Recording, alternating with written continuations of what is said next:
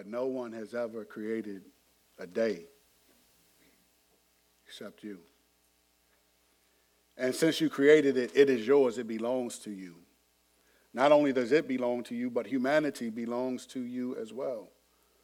For Paul said in Romans chapter 14 that none of us lives for himself and no one dies for himself. If we live to the Lord, and if we die to the Lord. So whether we live or whether we die, we are yours.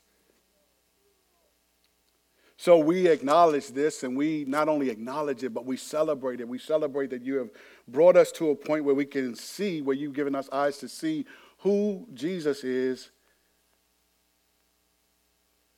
and to be reconciled to you, Father, through him. So we thank you and we praise you for this day. We thank you that you have prepared good works in advance for us to do this day. Lord, we ask you that you would give us ears to hear what your Spirit has to say today. Help us not to harden our hearts, but help us to lean forward to hear what you have to say. And Lord, as one who seeks to be your mouthpiece, I pray that you would please increase and cause me to decrease, Lord. I pray that you would please speak through me. I pray that anything that is said that is not in accord with sound doctrine, with your word, I pray that it will be forgotten, fall to the ground, and not be received. But Lord, inasmuch as your Spirit is speaking in accordance with your word, Lord, may our hearts be found to be good ground. And Lord, may we, as they used to sing in a church I grew up in, may we run on and see what the end is going to be. We thank you that the end is in your hand, and Revelation lets us know what that end is going to be. But Lord, may we be found running in Jesus' name. Amen. I'm going to take you to a different episode of my life. You're part of one right now, but I want to take you to one that you were not part of. And I guess I should probably start it in this way. I'll come back to that. I had the privilege of having coffee with someone who's not from the DMV. DMV, for those of you who don't know, I mean, by now everyone should know what the DMV is, but in case you don't know, it's District of Columbia, Maryland, and Virginia. Okay. So if you're really it's DC and PG, but anyway, I ain't making nobody mad. But this woman told me about how she's in the DMV because her husband is from the DMV and loves the DMV. So that's how she's here. So she's running for a county council office in our district and wanted to talk with me since she sees me as a leader in our community. So what does it mean to be part of the DMV? I've told people this before. God himself would have to appear and audibly speak to me if I were ever to plant a church in somewhere that's not the DMV. If that was ever I will not leave the DMV unless God himself tells me. Or something else happens that we just can't, it looks like, okay, he didn't appear and tell me, but this is telling me, get out of here.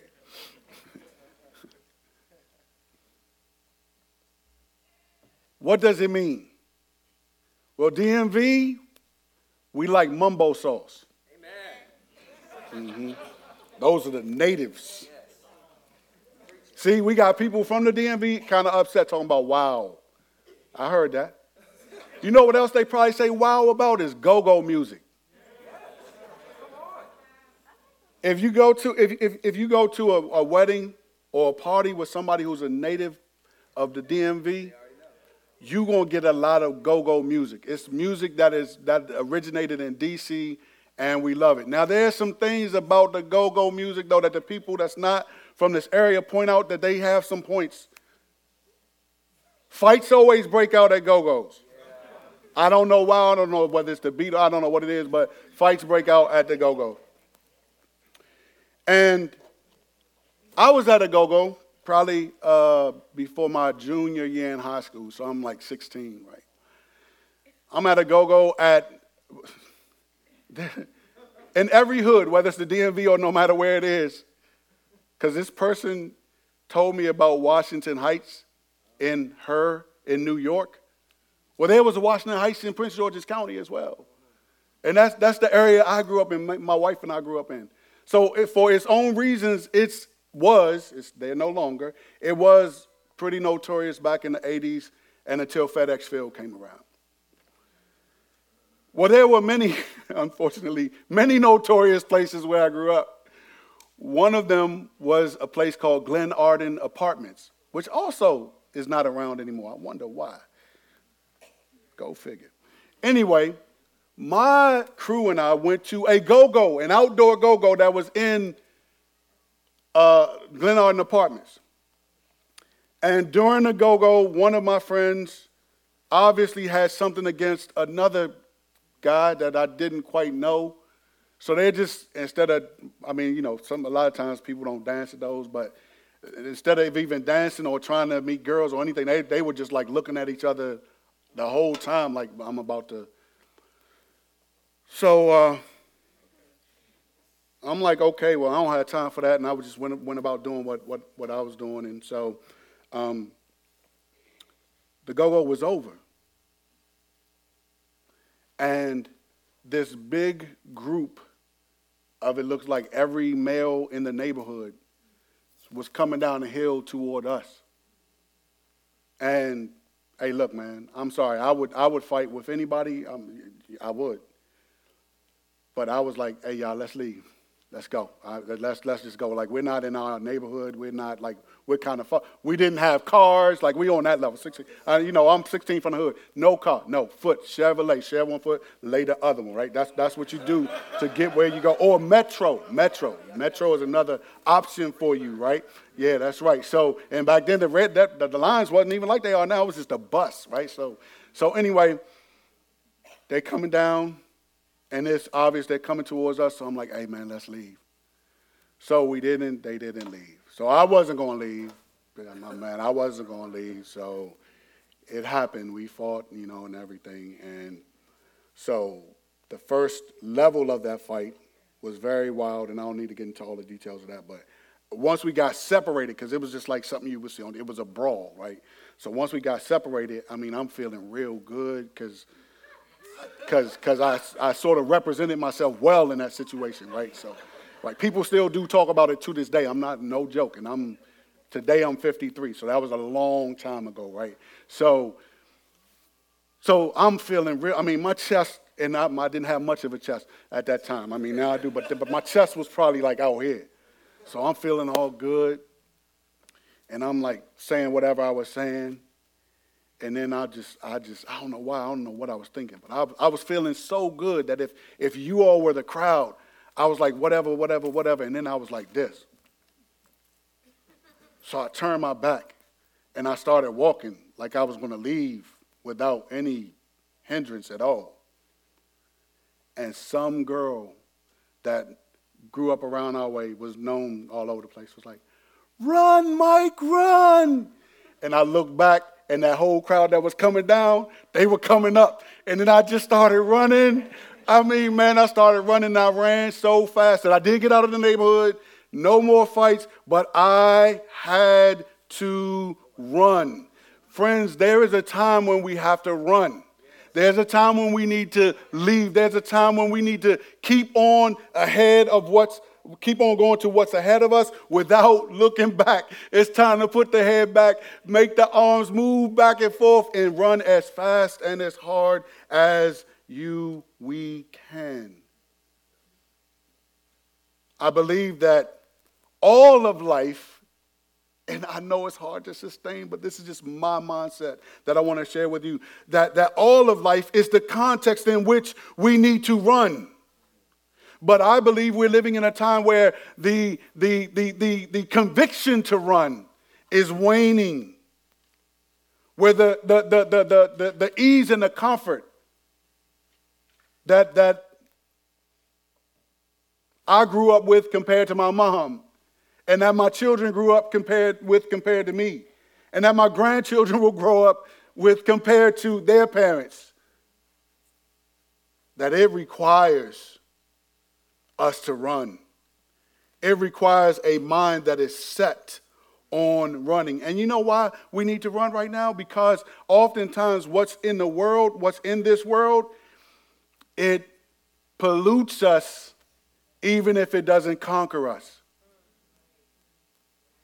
Right? So we don't run as hard as we could. So imagine if I was like, whatever, man. And and I start jogging.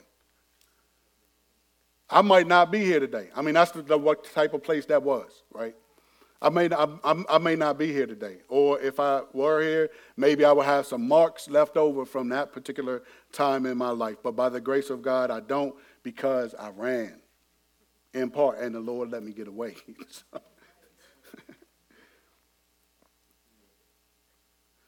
We live right now in what they are calling the Great Resignation.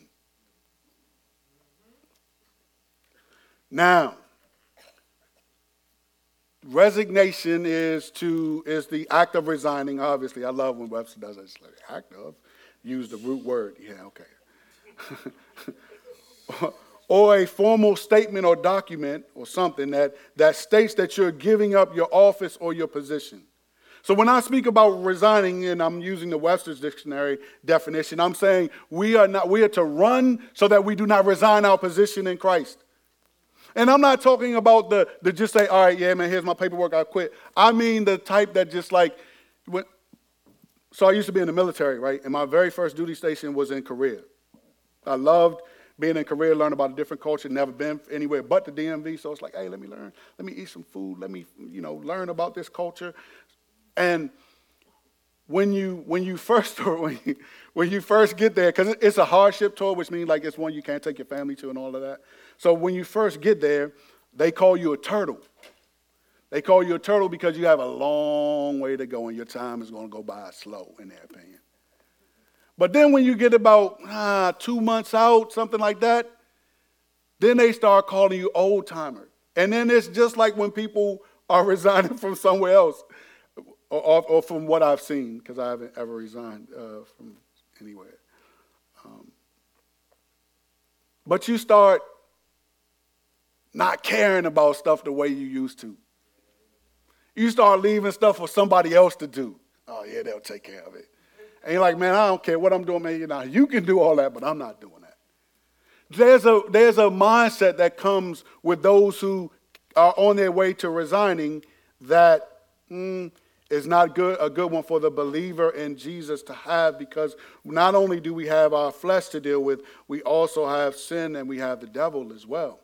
And those, last I saw, none of them give you a break. The Great Resignation is called such in the United States and other places because in April, almost 4 million people quit their jobs. In July, that record was broken. And then in August, 4.3 million people quit their jobs. People aren't just giving up work, though. We've seen throughout this time that people who are known for being believers have stopped being Christians. So there's a spirit of resignation where we are, if you're paying attention. But let us run. Because the concept of resignation as a child of God is a non-starter. It's not even an option. The writer of Hebrews wrote his book, his letter, to ensure that the people who were listening to him would not give up. So he tells them in chapter 12, verse 12, he says, strengthen your tired hands and your weakened knees. In 10:23, he says, let us hold on to the confession of our hope without wavering. 2:1 implores us to pay attention all the more to what we have heard so that we do not drift away. Beware, 4:1 tells us, that none of us be found to have fallen short. And we know, if you're familiar with chapter 4 of Hebrews 1, of Hebrews, of Hebrews, verse 1, you see that what the writer is going for is that the people of God that he's writing to would have faith. So when he's talking about falling short, he's talking about having faith. So remember that in the Old Testament, when Caleb and Joshua went with the other spies, they went to spy out the promised land, and the other 12 came back with a report that, man, we cannot do this. Like, the people are too big. Right? They're giants there, man. Did you not see that? And Caleb and Jonathan and Joshua, they said, hey, we can do this. Well, why did they think that way? They thought that way because they were aware that God was with them. Right? So the writer of Hebrews is hearkening back to that. Like, these people, they didn't believe God. It wasn't that they didn't go into the promised land, because eventually, like, they would, well, not those people, but their descendants would. But it was that they didn't have faith in God. That's why they didn't go into the promised land. So it wasn't the action, it was what the action was fruit of. So the fruit was, we don't believe God. Like, those, they're more powerful than God. They're too big for us. But God said, right, the God that opened the Red Sea, him, the one that before he opened the Red Sea, he caused the Egyptians to give you presents as you left them, right? Gave you wealth as you left. But you were slaves at first, and you couldn't leave, right? Remember? That God, those people out there, they too big for him. That's why they didn't enter into the rest that's alluded to in Hebrews chapter 4. They didn't keep running. They didn't run. They stopped. It was too tough for them. They're too big.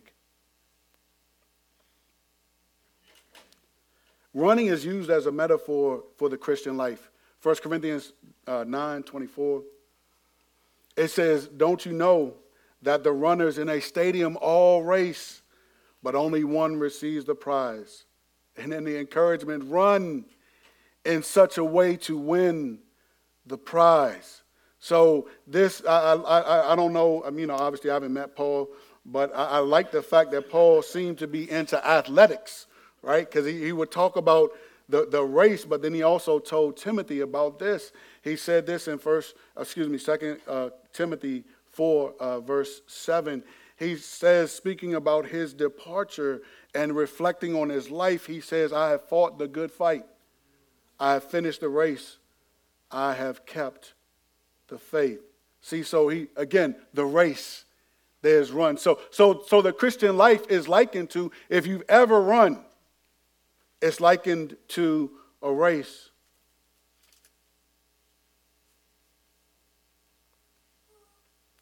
We're told in Hebrews chapter 12, verse 1, that there's a way that we're supposed to run. So hopefully the need to run is in our minds. People falling away from the faith or just disowning their faith. People being more consumers than investors in the church.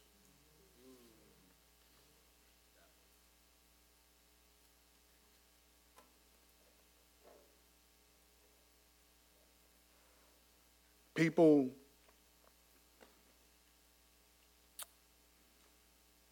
who are more responsive to instant gratitude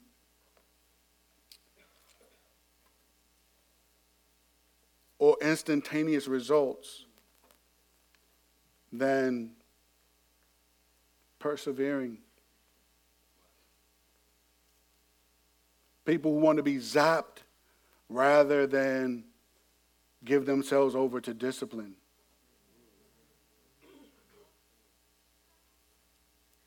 Believe me, I'm gonna keep it real. If I could just say, Lord,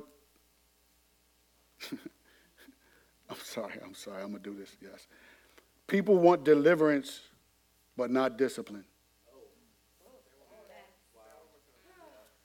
They want the instantaneous. And I'll tell you, I would too. I would. That would be much easier.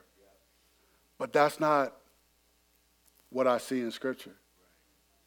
The pattern is that we are to not be conformed to this world, but to be transformed. How? By the renewing and ongoing process of our minds, right?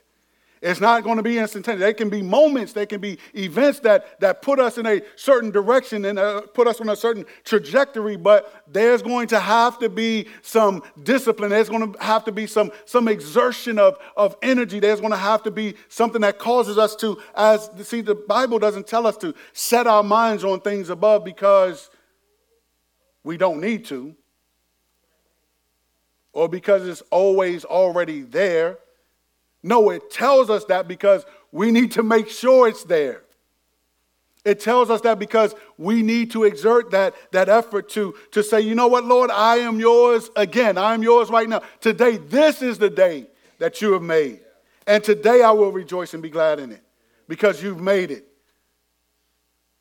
So hopefully the need to run, we can understand that because it's not about deliverance. It is about discipline. It is about endurance. It is about there's a course that's set out for us as believers, a general ultimate course, but then there's a specific course for Mike. Brad's course is a little different. And though there'll be overlap, Isis is going to be unique to hers, right? Because this is what he says. He says, if any man will come up after me, let him deny himself. So that's already unique. Let him take up his cross.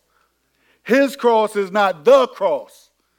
Jesus took the cross, but now we have to take up our cross. But people don't, I wouldn't want to be crucified either. But that's part of the Christian life because we're following Jesus. So if we're talking about the need to run, hopefully that's been established. But how do we run? Hopefully we run with endurance. The passage tells us, let us run with endurance the race that lies before us. So enduring is, Webster again, the fact or power of enduring or bearing hardships. The ability or strength to continue or last, especially despite fatigue, stress, or other adverse conditions. That is what we're living in for the last almost 2 years, has been nothing but stress, fatigue, adverse conditions. People dying from COVID, people dying non-COVID related, people getting diagnoses, people struggling with food security, people struggling, period, adverse conditions. That's where we are right now. That's why we must run. Because we want deliverance, and deliverance will come. Ultimately, keyword, ultimately. Deliverance will come. But it's not instantly. So if we stop running, we will be overtaken by our enemy, by our flesh, and by our own sin. That's why he says above that, he says earlier in verse 1, he says, let us lay aside every hindrance and the sin that so easily ensnares us. If we do not run, we will be ensnared.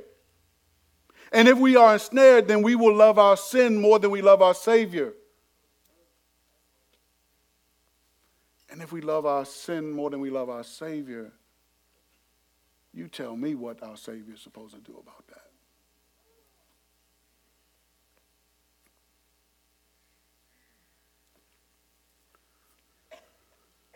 I've already mentioned that Paul called his life a good fight. In that episode of my life that I told you about, what I didn't say was that when the two guys talked to each other, that you could tell from their body language that they had resolved their differences. They shook hands, dapped each other up. But there was one person that came down the street with them that was like, oh, nah, we ain't squashing nothing. We gonna fight. And that's how it all started. But the world in which we live is one in which you're going to have to fight. If you want to make it to the end, like, you're going to have to run. You're going to have to stay on the track.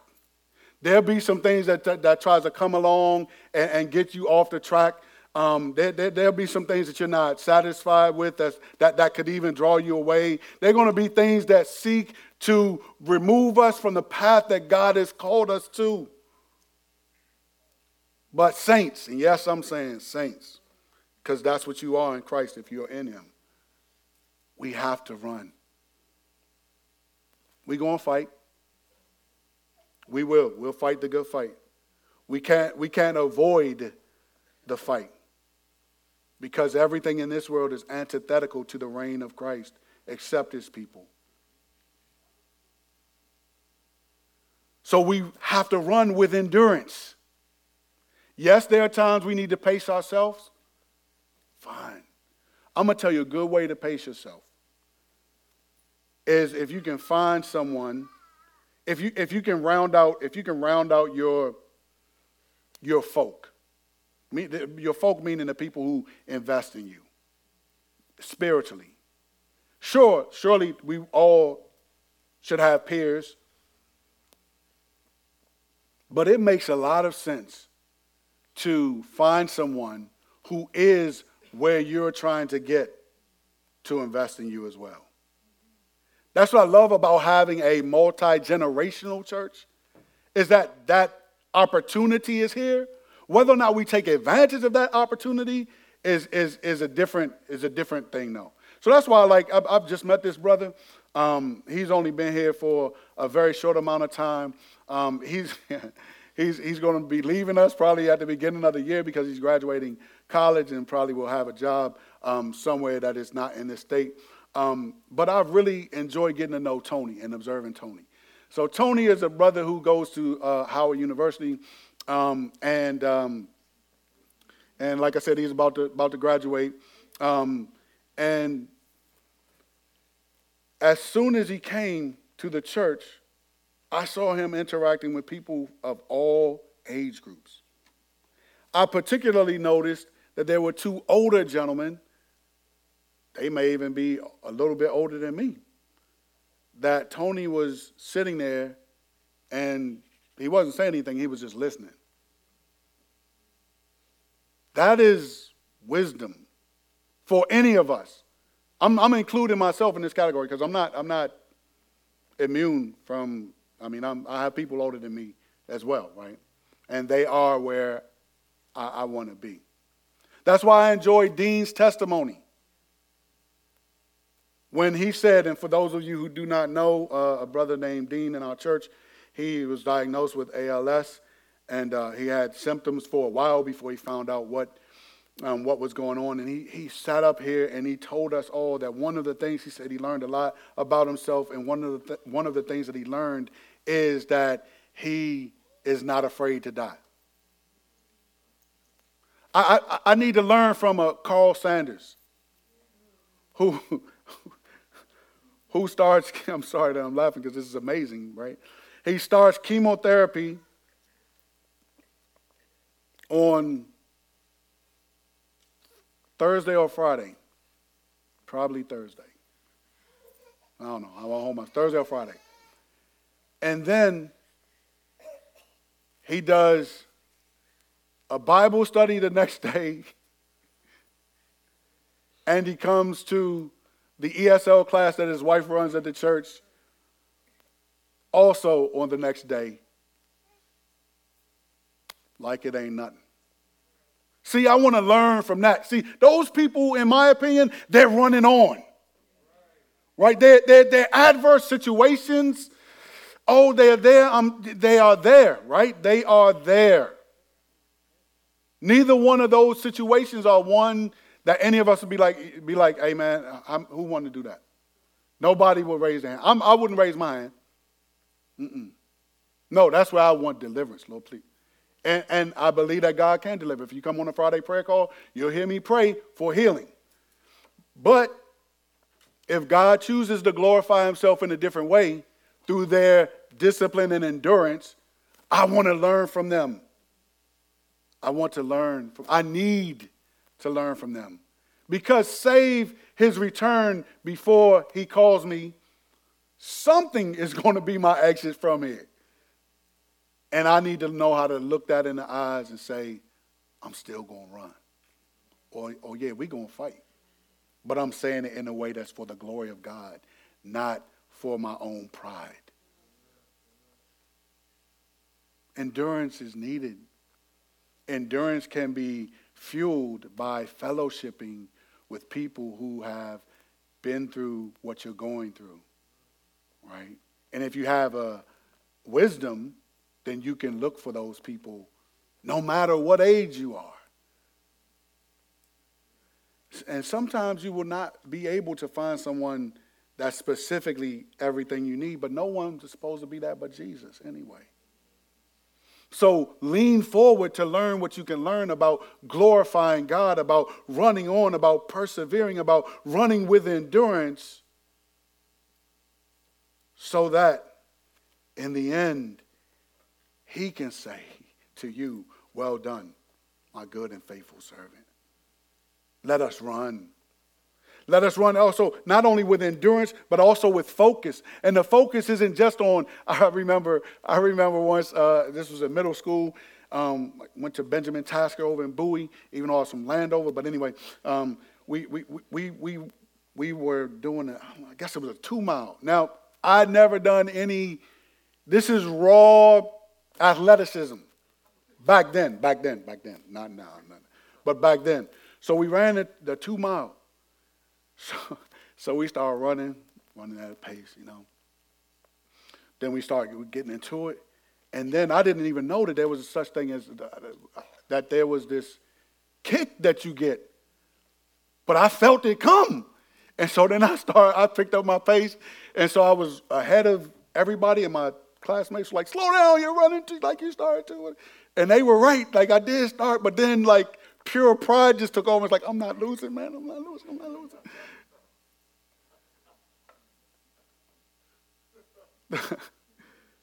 So the gym teacher was like, hey, what school are you going to next year? I'm going to Bowie High School. I know the track coach there if you want to.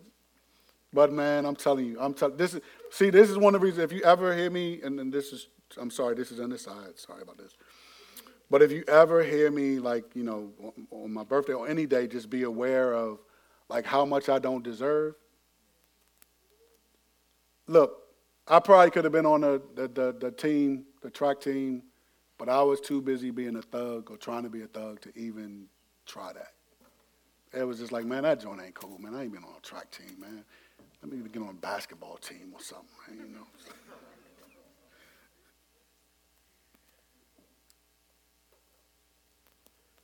Eventually, my focus became, I'm going to finish first. It wasn't just like, let me do these 2 miles, which I think probably started off that way.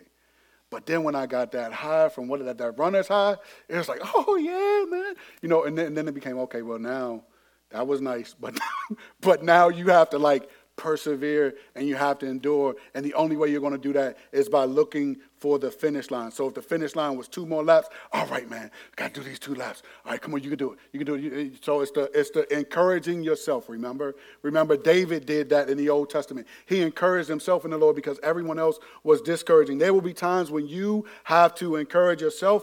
I think we're living in a day and age where it's harder. It looks like it's harder for people to encourage themselves. But we can encourage each other. Let us encourage each other in the Lord. Let us not allow people to fall back. Let us not allow people to stop running. But let us tell them, let us run. I'm running with you and I will continue with you. But our eyes need to be focused and our focus needs to be on Jesus. So you look at the end of verse 1 and it says that we're to run with endurance the race that's set before us, keeping our eyes on Jesus. Why do we keep our eyes on Jesus? Because Jesus is the first one who's been to where we're going. Remember in the garden when Jesus has his moment that he needs to endure in, his moment that he needs to persevere through, where he's saying, Father, if it's possible, would you please take this cup from me? But he says, he perseveres through it. Nevertheless, let your will, not my will, be done. His eyes were somewhere. His eyes was fixed on what God wanted him to do, and that was to embrace the cross so that we could be sitting here this morning aware of God's grace for us and to us. But our eyes, if Jesus' eyes needed to be fixed, our eyes need to be fixed as well. Our eyes need to be fixed on him. Remember who he is. Yes, he endured the cross for us, but remember that he's the source of our faith. Philippians chapter 1 verse 6 says that, Paul says this, I am sure of this, that he who has started a good work in you will carry it on to completion until the day of Christ Jesus. He's the source. That verse lets us know that he's not only the source, he's not the one who began it, but he's the one who will complete it as well. Jesus has our lives bookended with his grace and with his mercy.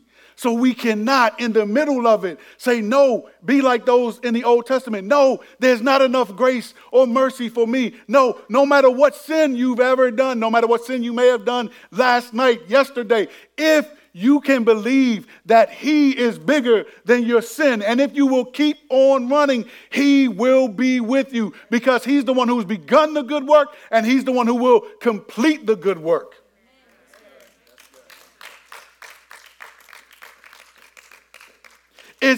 Our lives are not just about us. Yeah, right there. They're not just about us. That's why in the prayer, it's the Romans 14, it's yes, Lord, whether we live, first of all, no one lives to himself. No one, Lord, not us, not those of us who claim to be yours. You know what, Lord, we don't even die to ourselves.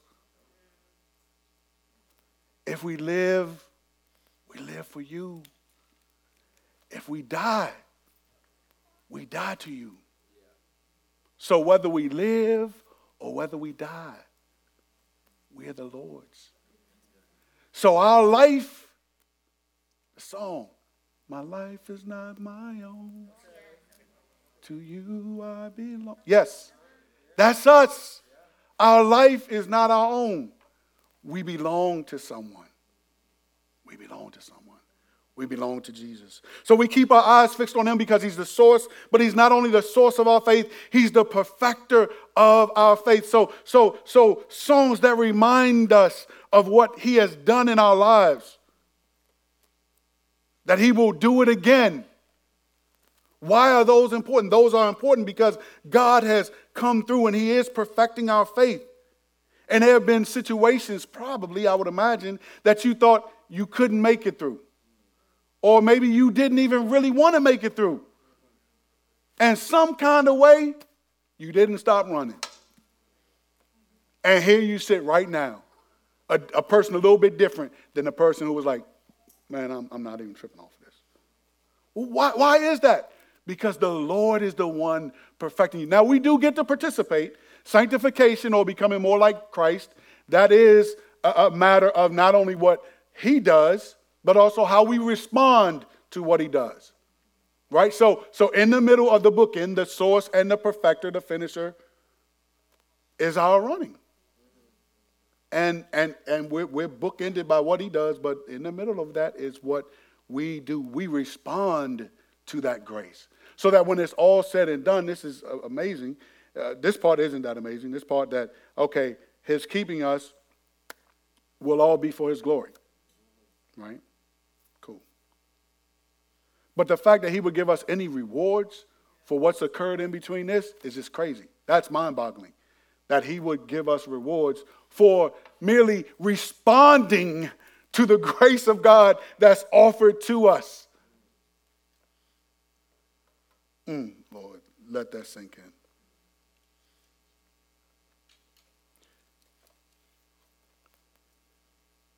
I just want to encourage you from a little bit more from different parts of his word.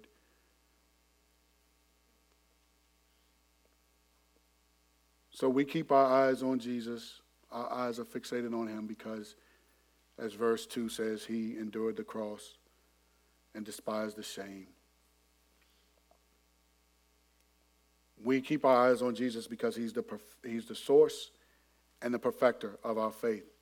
We keep our eyes on him because if we would ever, and this is for anyone who would ever struggle with the love of God for you, please remember what it says in Romans 5, verses 8 through 9. It simply says, but God proves his own love for us in that while we were still sinners, Christ died for us. Just that part, just that verse alone. Not the 9 and 10, like if we could just like let that our minds marinate in that God proved his love for you. He proved his love for me, that while I was still in sin, while I was all of the things that's flooding my mind, the things that I've done in my life that I don't want to share with you, that reminds me of how unworthy of not only my salvation, I'm going to tell you, man, I'm not worthy of my life because I get to do a job that's in line with like what I'm called to be. I have a wife who loves me fiercely.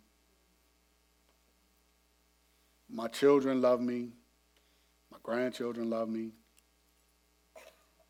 My parents are still here. My siblings are all still here. I have a church that I think loves me. If you don't, keep it to yourself. I get to work with a friend as well as colleague. A couple years ago, I got to stop driving a 03 Subaru. Though I was thankful for it, I didn't even deserve that. For real. Now, I'm not talking about I don't deserve it as compared to you. But I'm talking about in terms of like my relationship with God, like I don't deserve any of that at all.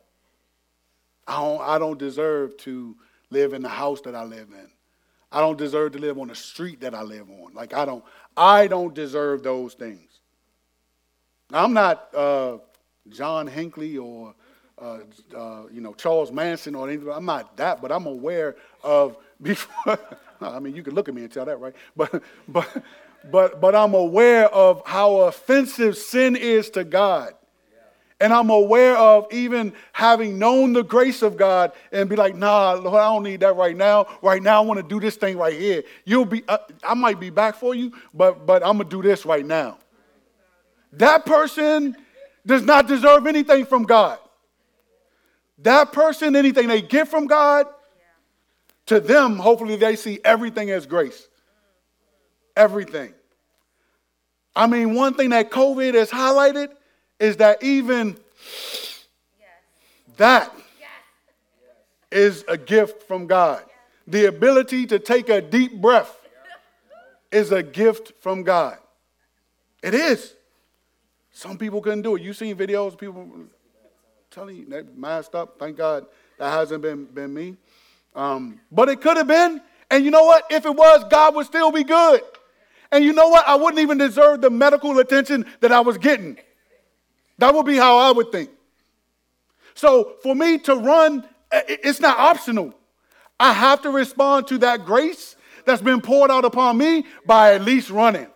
And if that grace is bookending my life, if I have to like endure a few things, oh my goodness, for all that lies ahead for us, I would be a fool not to endure. I would be a fool not to lay aside the things that God tells me to lay aside. I would be a fool to say, no. I know the grace is still calling me, but that's okay. Today I'm going to harden my heart and I'm going to embrace this instead.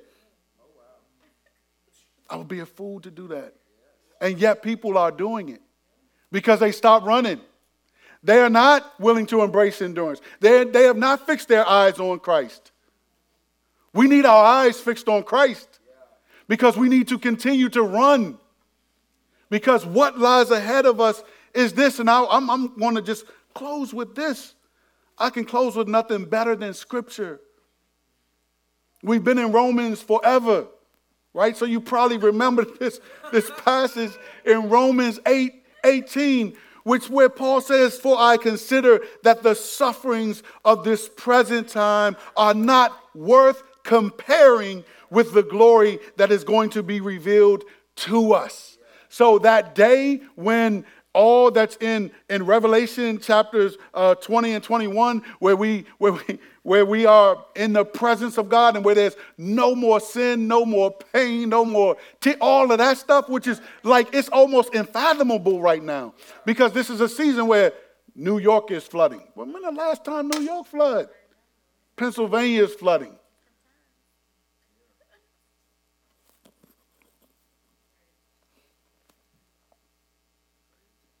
May our hearts for the Lord not fail us. May we run on, because what awaits us. Let's think about this for a moment. Think about the most intense pain, emotional pain,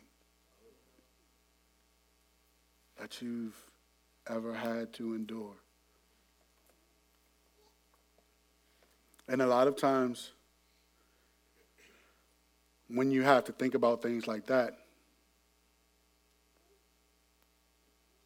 people can get overwhelmed with sorrow because they've probably been traumatized by whatever happened. But let me give you a different way to process that. Just consider that whatever you felt then, whatever you feel now, Scripture says that it is not even worth comparing. That pain is not worth comparing to the joy. That those doubts are not worth comparing with the assurance. Like, it's not worth comparing at all to the glory that is going to be revealed to us. So pain has been revealed here. Hurt, anguish. But there won't be, not only will there be no more of that, but this passage lets us know that the glory will make that look like, man, you know what? That wasn't nothing. Right, yeah, the pain that you would call into mind, the glory that God is going to reveal to us is going to be like, man, that wasn't nothing. On one level.